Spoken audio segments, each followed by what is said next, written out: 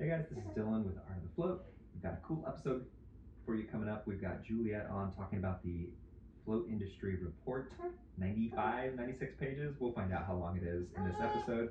I'm here with Sandra, my wife, and my baby. We just got back from the gym, so we're going to carb load with some beer immediately, like we do. Sandra, why are you enjoying home? I hear about it from you a lot. What am I hearing over and over again? Well, you are hearing how easy it has been for us to get this process going. We put off getting started with Helm for so long, but really there was no reason. I felt that maybe it was going to be a big, challenging process to transition over, but as it turns out, every step of the way I've had help from Ben, Danica, and Danielle. They've been absolutely awesome. It's really hasn't been that complicated. So here we are, ready to go live in just 2 weeks, and I cannot wait. There's going to be so much good that comes from switching over to Helm finally, and I wish it was tomorrow. Well, I can't say anything better than that. Yeah, the transition's been awesome, and she's right. Like, the delay was just like our anxiety about switching over, but it was all unnecessary. Floathelm.com is where you want to go to check it out and schedule a tour. And now we're going to go carb load.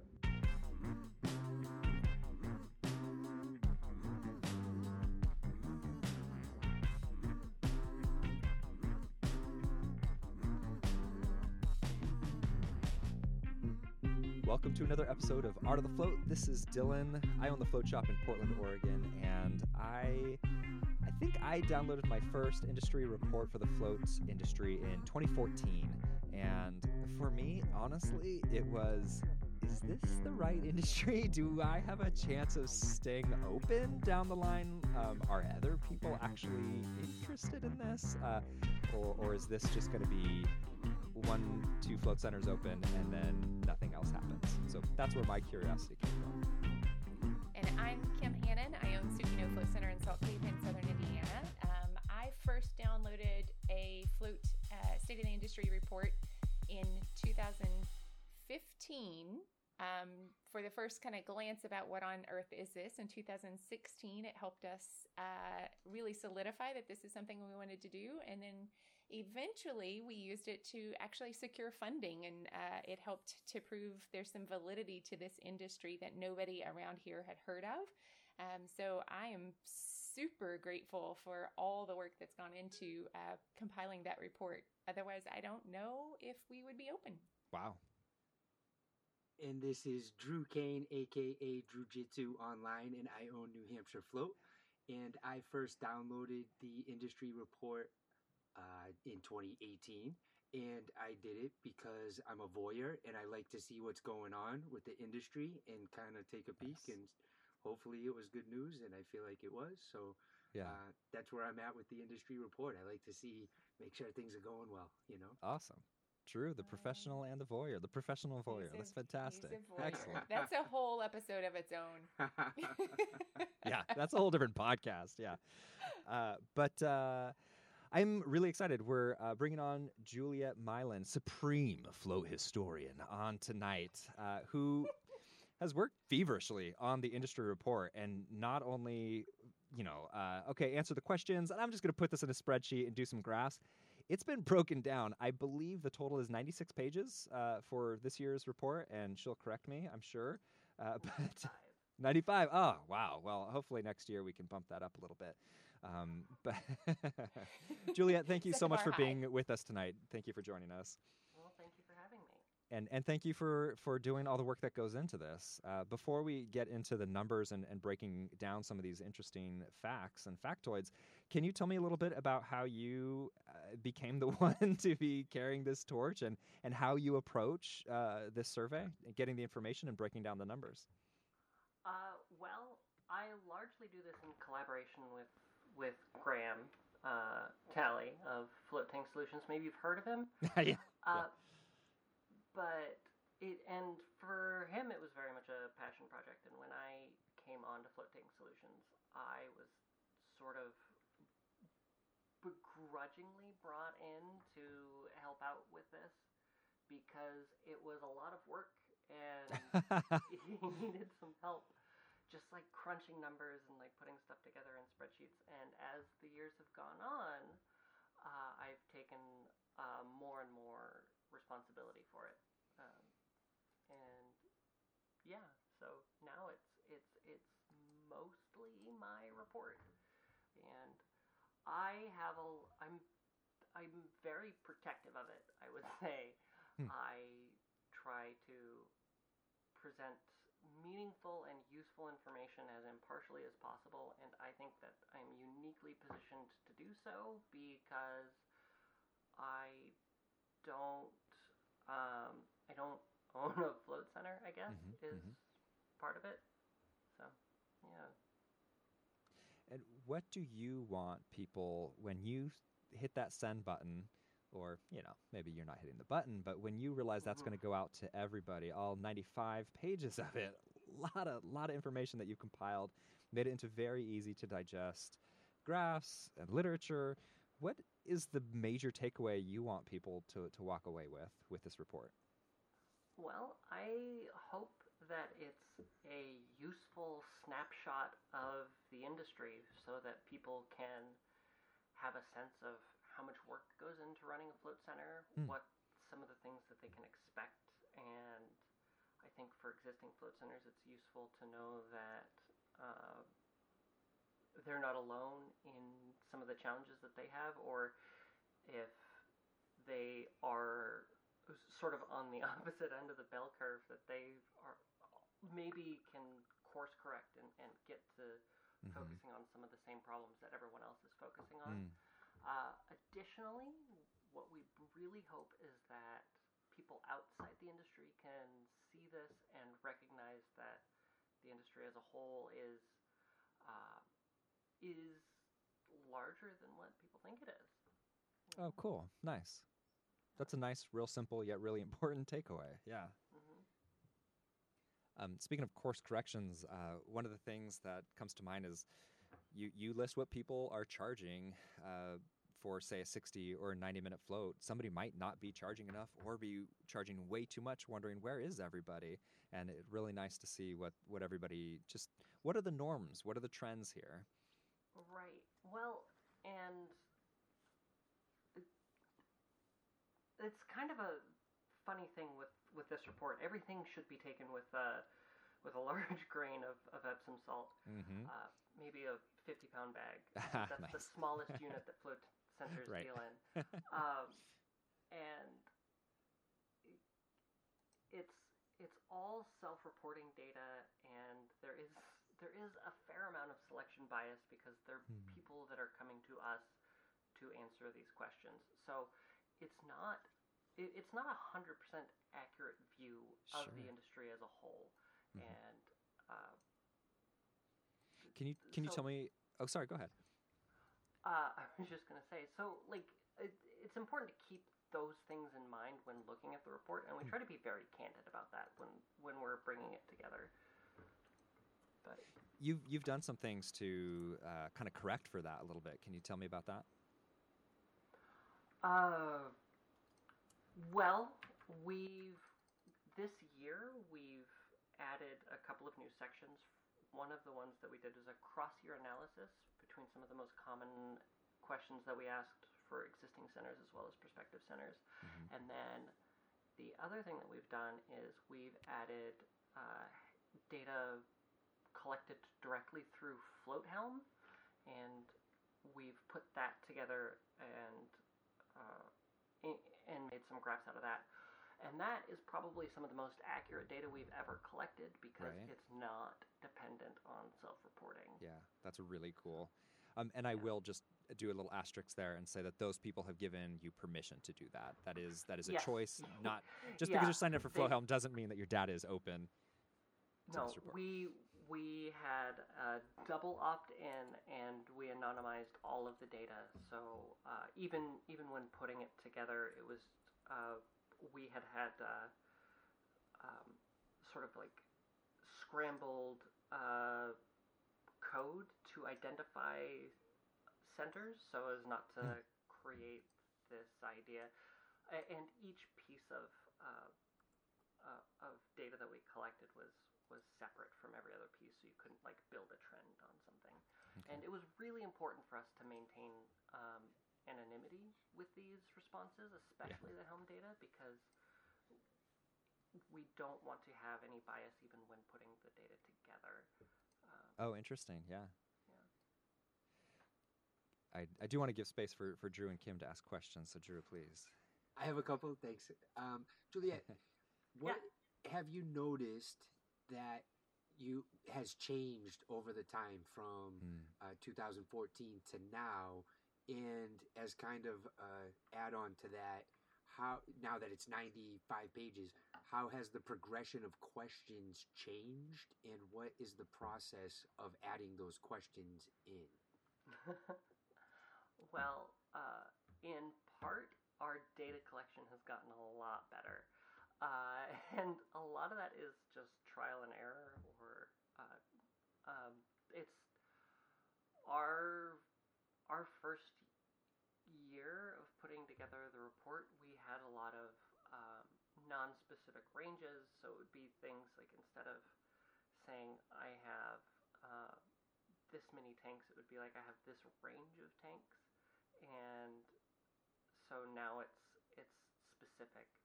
And Oh, okay. we've added questions. We always take questions and responses from the report, and we try to take everything that we receive, like the feedback that we get, and incorporate it into the next year. And we're always just learning lessons about what questions yield useful data and what don't.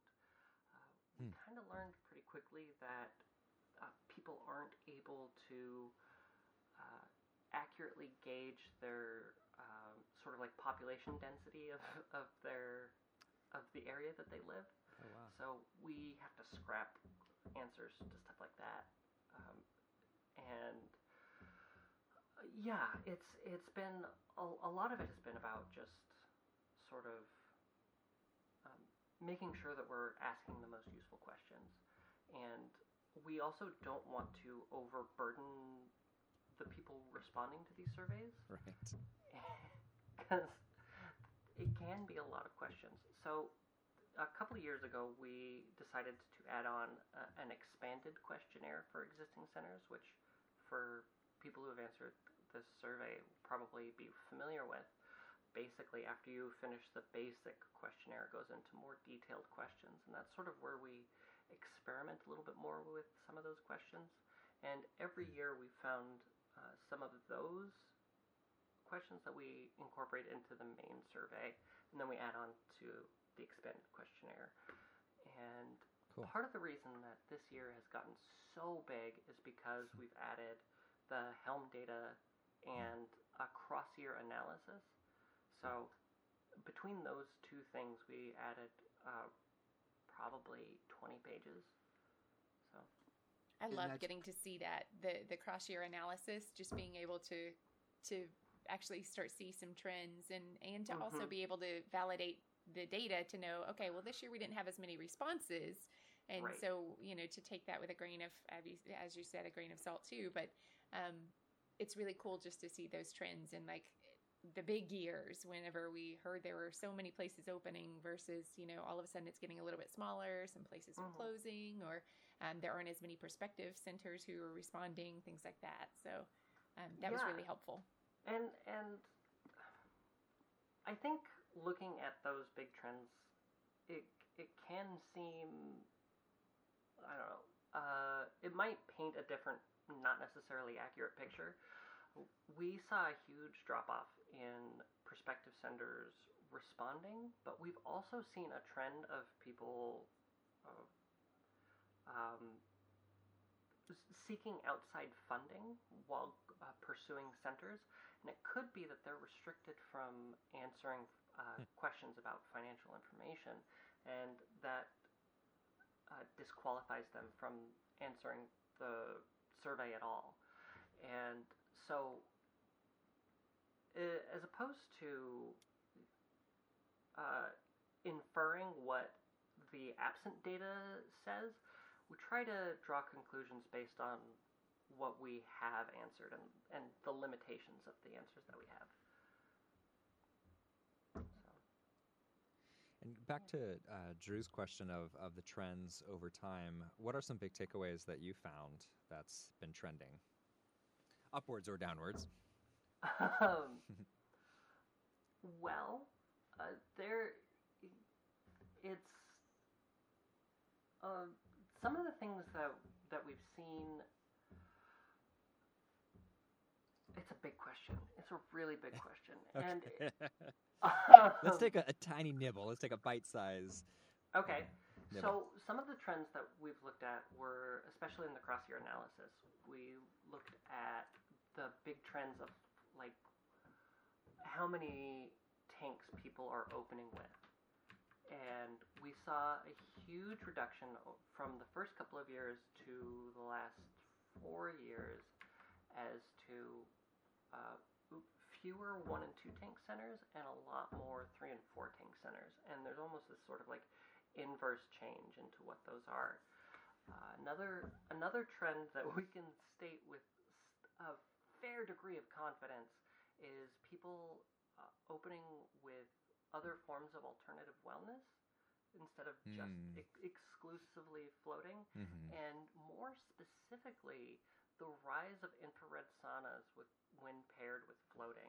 If you look at the data, it's a stark increase, and I don't know if that's just like the people who are inclined to include infrared saunas in their centers are also the same people who are inclined to answer our survey. Like, that's a possibility, but I don't think that that's it. Yeah, we can never say for sure whether that's true or not, but that would seem odd. It's hard to figure out why that is. But just, sorry, Kim. No, it's really cool to see the data saying that, because I think anecdotally, yes. I've heard so many one-off stories of people, and I've heard it a lot in the Float Collective of folks who are saying, it's hard to survive as a 1 or 2 tank center. It's hard to survive with just floating. It's nice to have, a secondary modality to get people in the door. And I know personally I've found that to be true. And I've also found that, if we only had 2 tanks, like there would be days when it would be hard. We'd lose some folks. So, yeah. Well, and this is the interesting thing, because we see sort of the trend lines when we look at the Helm data, which again is probably our most the data that we have the most confidence in, because it's coming directly from people's centers. And if you look at that and compare it to the amount of money they're bringing in per tank, there's a specific sort of curve that we're seeing. And so if you look at that and you say, well, this is how much money a single tank can generally bring in, then you can sort of plan for how much money your center can expect to make versus how much it's going to cost to run. And so then you see like the extreme limitations of a 1 or 2 tank center. But again, it could just be that people who have like 1 or 2 tanks didn't hear the responses from other people, like the outside information saying 1 or 2 tanks is really difficult to run and all that sort of stuff. So the bias in reporting and the self-selection, there's a lot to account for, and I think that those are important things to think about and look at when we look at the report. I try to just be skeptical as much as possible. It is funny to have you on and like not bashing your own data, but like being very critical of it, because you want it to be as honest as possible of what the data is. I like that a lot. Julia, I have a question for you. The people who reported into FloatHelm, I have FloatHelm, and I don't remember. I may have, because just life's been crazy, but I don't remember specifically being asked if I wanted to float or opt in. I did have other emails with Graham, which I expressed that I would be part of that prior to that option actually becoming available. So I didn't know, or maybe it's just a suggestion.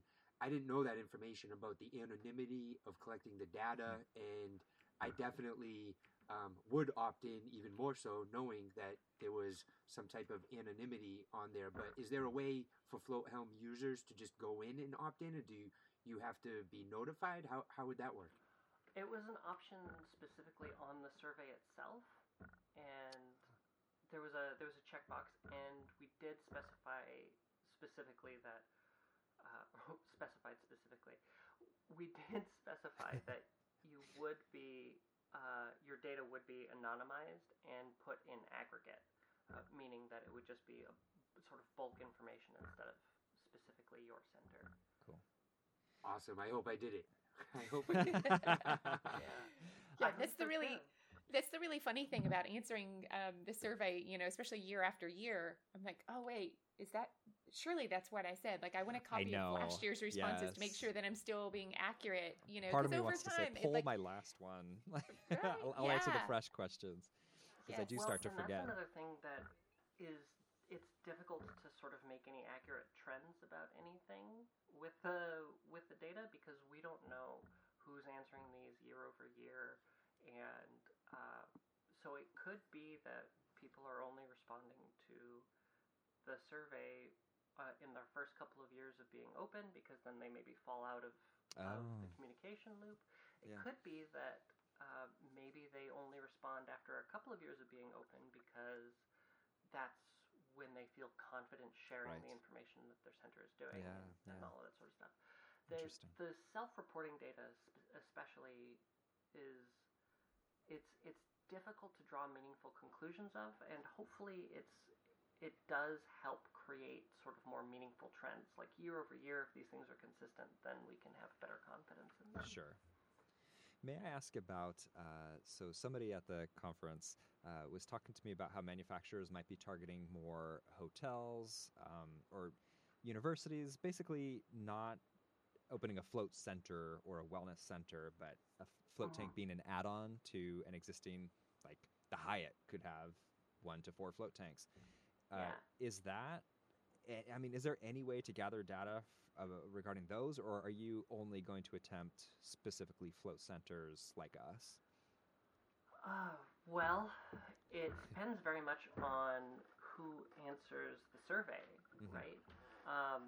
If they're answering the survey, then they can absolutely be included in the data. We also have means of qualifying their answers, especially when it comes to financial information, based on how much percentage-wise they're pulling in for their center compared to the float tanks that they have. So we ask, what's your annual gross revenue for your business, and then we'll say what percentage of your annual gross revenue comes from floating. And then we can sort of weight those answers so that we can have float-specific data. And so if it's we're several not hundred, skewed as this like $1 million one-tank center that's outshining everybody else. The Hyatt makes $1 billion annually, but maybe just a few $100,000 from the float tanks. Like that's good to be able to weigh against. Yeah. That's an interesting concept though, Dylan. Like just to think about if that could be like a subset of data, just where we get to hear from manufacturers, like how many tanks are they selling, and who is their average customer, just to understand like where is the industry headed, because there's a part of me that's like, oh God, we don't want hotels doing it, but that could be a really cool first chance for somebody to get in a tank that they never would before if they're staying in a hotel. And then they go back home and look at like, where can I float beyond staying at the Hilton or wherever. I think hotels are a great option for floating. And first time I heard about this, I thought it was silly, but Ashcon says airports. Right. Every time I see a vacant shoebox venue in an airport, I'm like, yeah, we could fit 1, 2, 3 float tanks in here. Wasn't there? There's somebody who just got this. I can't remember, but I recently heard about someone who is going to be opening a float tank in an airport, and That's awesome. Can't for the life of me remember who it is. I hope I'm not making it up, but do you know which airport? I feel like maybe Chicago. Okay. Maybe not. I don't. Oh, trying to think of where my networks are. I can't remember, but it's just it's a really cool concept.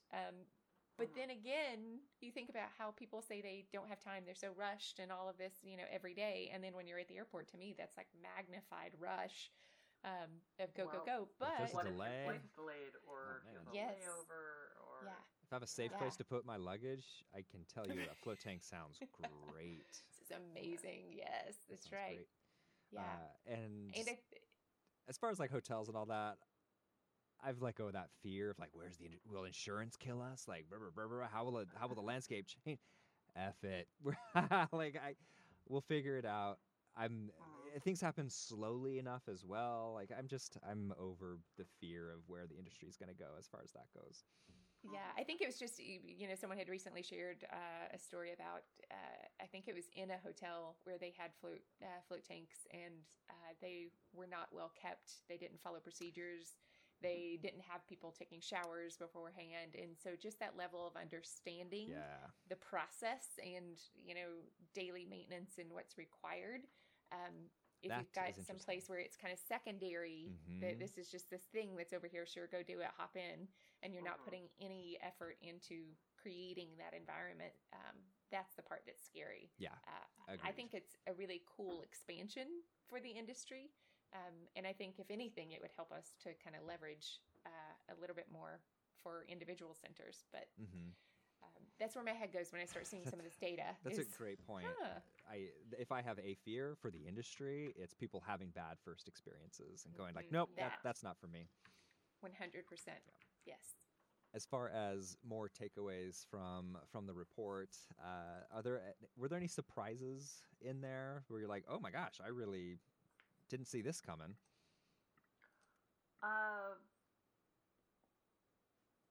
Some, but a lot of stuff that's invisible to the end report. I Yeah, think. good. Let us know. This is exactly where you should share it. I've been working really hard to try to make the report as international as possible, and cool. so every time that there was an option to report financial information, we allowed an option to put it in non-U.S. currency, and it was kind of surprising to see the lack of people who did that. So we track location information for where people are responding from, and then people will took those responses and then answered in U.S. a lot of times, or and so it really kind of muddied the data a lot more than clarified it, which was kind of my hope. Last year we were able to present data on the average cost of floats for the U.S., Canada, as well as Oceania, Australia, and New Zealand. So I was really hoping that we would be able to get to do an expansion of that, but we actually had to kind of reduce that a little bit. And we only got to do U.S. and Canada this year because we didn't have enough meaningful data. Interesting. So. That actually is a really cool behind the scenes share of a surprise. Can I ask, were there any other behind the scenes interesting turns like that? I mean, so many. Sure. The thing about this report is it takes it's just nonstop work for a month and a half. As soon as we launch it to right before it is released to the public, it's just there's so much that goes into it, and the goal is that none of that is visible, and that you just have this nice, clean, easy to digest report that has all of these very eye-catching, colorful graphs that you can sort of present and share. But it's kind of a challenge every single year putting that together and putting forth the best information that we can. So I don't know that I have other specific examples, but there's a lot. I believe you. Where do you? Oh, go ahead, please. I was just going to say, like, the only thing I could say is for anybody who is looking at this and is about to fill out the report in the future, Mhm. be sure to be as simple and straightforward when responding to questions as possible. Adding extra personal details is not super useful or important. Just Somebody out there needs to know that. Yeah, right. That's very funny. More I than love one it. person. I'm sorry. I get your message, Juliet. Oh, Dylan. Dylan, I need to see your answers before you click submit, Yeah. please. Okay. Going forward to next year, what are your plans? I do find it interesting that there were fewer responses. Will that be impacting how you approach this next year, either for outreach to try to get more, and also just as far as newer questions or different data that you're trying to get? What is your vision going forward for this report? I mean, as far as outreach goes, I think that's kind of an ever-moving target. I think inherently we have to keep changing. And the problem with that is that, of course, if we're collecting information from news sources, then that affects the data as well. So, not having it be controlled, not having margins of error that we're really calculating for, or anything like that, it's not like scientific or like pure statistical data. It's kind of just this best guess, and part of that means that we have a little bit of freedom in that we don't, since we're so far off the mark, we don't necessarily have to try to be as perfectly accurate as possible. So collecting from different sources is maybe not a problem. We always reach out to our email lists. We usually reach out, or almost always reach out to the Float Collective, and I think that's largely been it. We've done some ads for it as well, but otherwise we haven't done a whole lot of outreach. We haven't gone out, sought outside the industry at all. We haven't reached out specifically to manufacturers, anything like that. And that might be something we do in the future. Having more responses generally means better data. The sample sizes that we're looking at are relatively small, so getting those larger would be nice, and it would remove some ambiguity. Aside from the vanity metric thing, which I don't think anybody should pay attention to necessarily, of like how many people are responding this year versus this year and that sort of stuff. But just more data means greater confidence in the results. Sure. As far as expansion goes, I'm pretty confident that we will expand what we're looking for with the Helm data as well as the cross-year analysis. This year was sort of a trial run of both of those concepts. Sure. And so I foresee us expanding those quite a bit. Cool. So. Drew, go for it. May I? Juliet, in your own words, I know you don't just do the industry report. You're pretty tied in with the industry. How would you describe in a few sentences the state of the industry right now, in your opinion? I mean, I'm actually not that tied into the industry. The most attached to the industry that I get is the industry report, and that is kind of inherently impartial. I don't talk to opening centers like the salespeople do, or like Graham and Ashcon when they're running the apprenticeships or anything like that. So in a way, the report is kind of my best guess, like the most information I have on the industry. And I honestly don't know.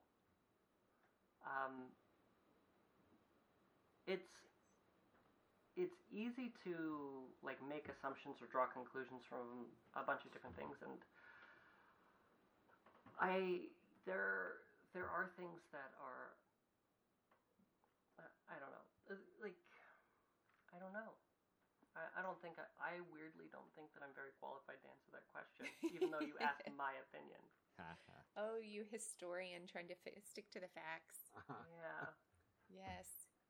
That's, if only all did that. On that note, in wrapping things up a little bit, I'll say this, and Juliet, I'm not even going to give you a chance to correct me on this, which is she is very much so trying to protect the sanctity of the data, and also in doing so, trying to be very open about, like, this isn't a published report coming out of LIBOR, right? That there weren't controls. Like, this is very open-ended, and she's trying to communicate the biases that happen during one of these surveys, and I respect that a ton.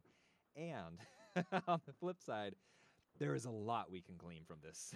There's a reason people sift through all these numbers, and why Juliet spends, a full month and a half diving into this, because there is so much value in this. And there's a reason that people are compelled to fill this out every year as well, because we feel as a collective, as a community, that there's a reason to contribute and to receive this data. So there is a lot of good that comes to it, even if Juliet's humility is making it perhaps sound a little bit less than, like, stellar data.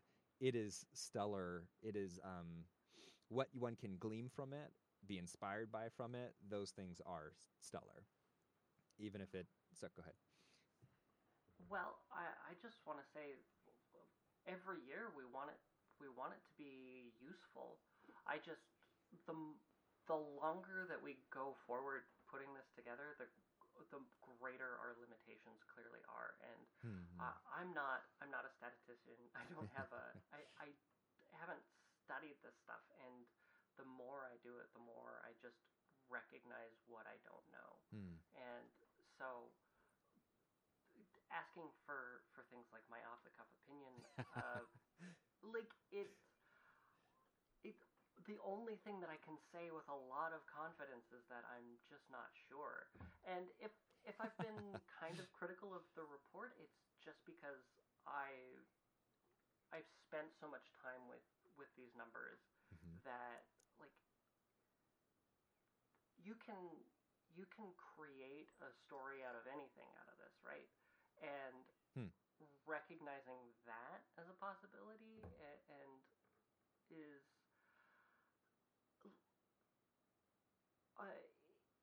it makes me want to make this as good as possible, so that people can get the most useful information they can out of it. And that's part of the reason that things like the Helm data are really interesting. Like, we were able to look at the slowest months of the year for people, and like what the busiest days of the week were. And I think that those two things are probably some of the most useful, straightforward things that people can find out about this report. It probably would be one of the most inaccurate self-reporting as well, like, over the course of your year. It's funny, because we saw in the self-reporting data, which we've been collecting for years, what are the slowest months of the year. People always said that, and this is strictly U.S. because those were what we were tracked for. Oh, okay. But they said, it was the summer months, going from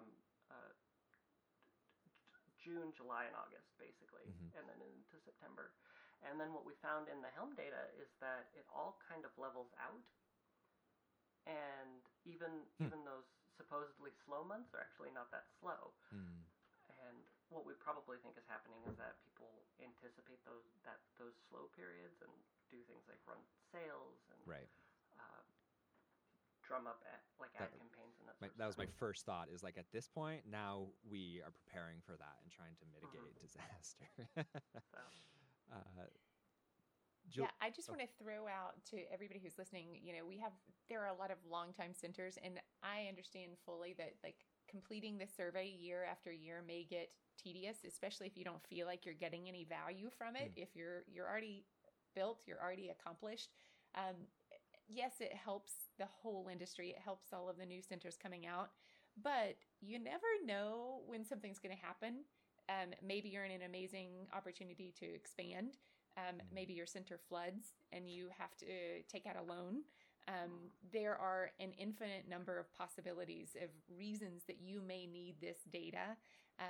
And it's also just smart to be a business owner who understands your industry. It's not just about like, oh, I need it to get the funding, but it's a smart way to run your business, to know what's happening throughout the country, throughout the globe. Hopefully we'll get more of that international data coming in, but it's just smart to keep doing it.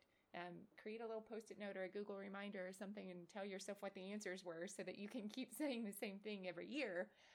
But with the new questions coming in, that's stuff that hasn't been asked before. So there is new information that can also help you to make those decisions, whenever things come up. So I'll step off my soapbox. It was a great soapbox. Keeping it Thank you. certain. Thank you for that, Kim. Yes. Yes. One other final thing before we go, Juliet. How expensive is it to get all this information, to get this report? Where do we go to get it, and how much do you guys charge?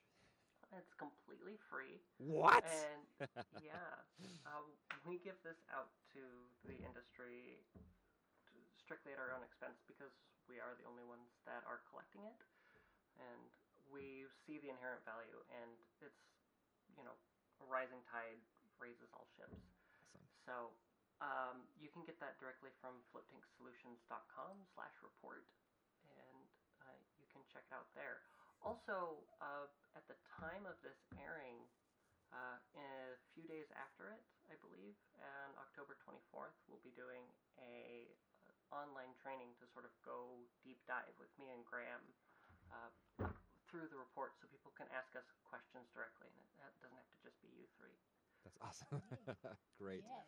Yay. Thank you so much. Juliet, thank you so much for being on the show tonight, and also for everything that you've done for the industry and specifically for this report, because my God, there's a lot in there, and I cannot imagine sifting through all of that data. Thank you. Thank you. Thank you. Thank you. Thank you for joining us tonight. Yes. Thank you. Thanks for having me. Before we go, I want to say a few other thanks. Thanks to Kim for taking live show notes, always appreciated, and for joining us on the pod. Thanks to Drew for being here. And, of course, again, our guest, Juliet, thank you. I also want to thank everybody for listening. It means so much to see that people are showing up with their ears and listening and want to hear from us and are hopefully gaining value from what we have to share. It means a lot to us. I want to thank our patrons for supporting us, putting wind in our sails. We are partially funded by our patrons. It means a lot. We also do we offer float photography for people who want to supplement their own photography for their social media, website, emails, all that stuff. In supporting us, you also get a little more something back for yourselves. And also want to give a shout out to Floataway. Floataway, run by Ginny and Colin, making the beautiful Tranquility float tanks, the float-arounds that are used in LIBOR. Both the open and closed tanks are used at LIBOR. And honestly, just provide an incredible experience floating these large circular float tanks. They now, as I've mentioned before, have a space within the U.S., so they're actually able to do installations quicker, get to repairs quicker. I've never personally had a lot of issue with getting response times for fixing any issues with my tanks, but it's only going to get better because there's not going to be a time zone change. So it's pretty amazing. Floataway.com is where you want to go if you're interested. And beyond that, as always, love one another.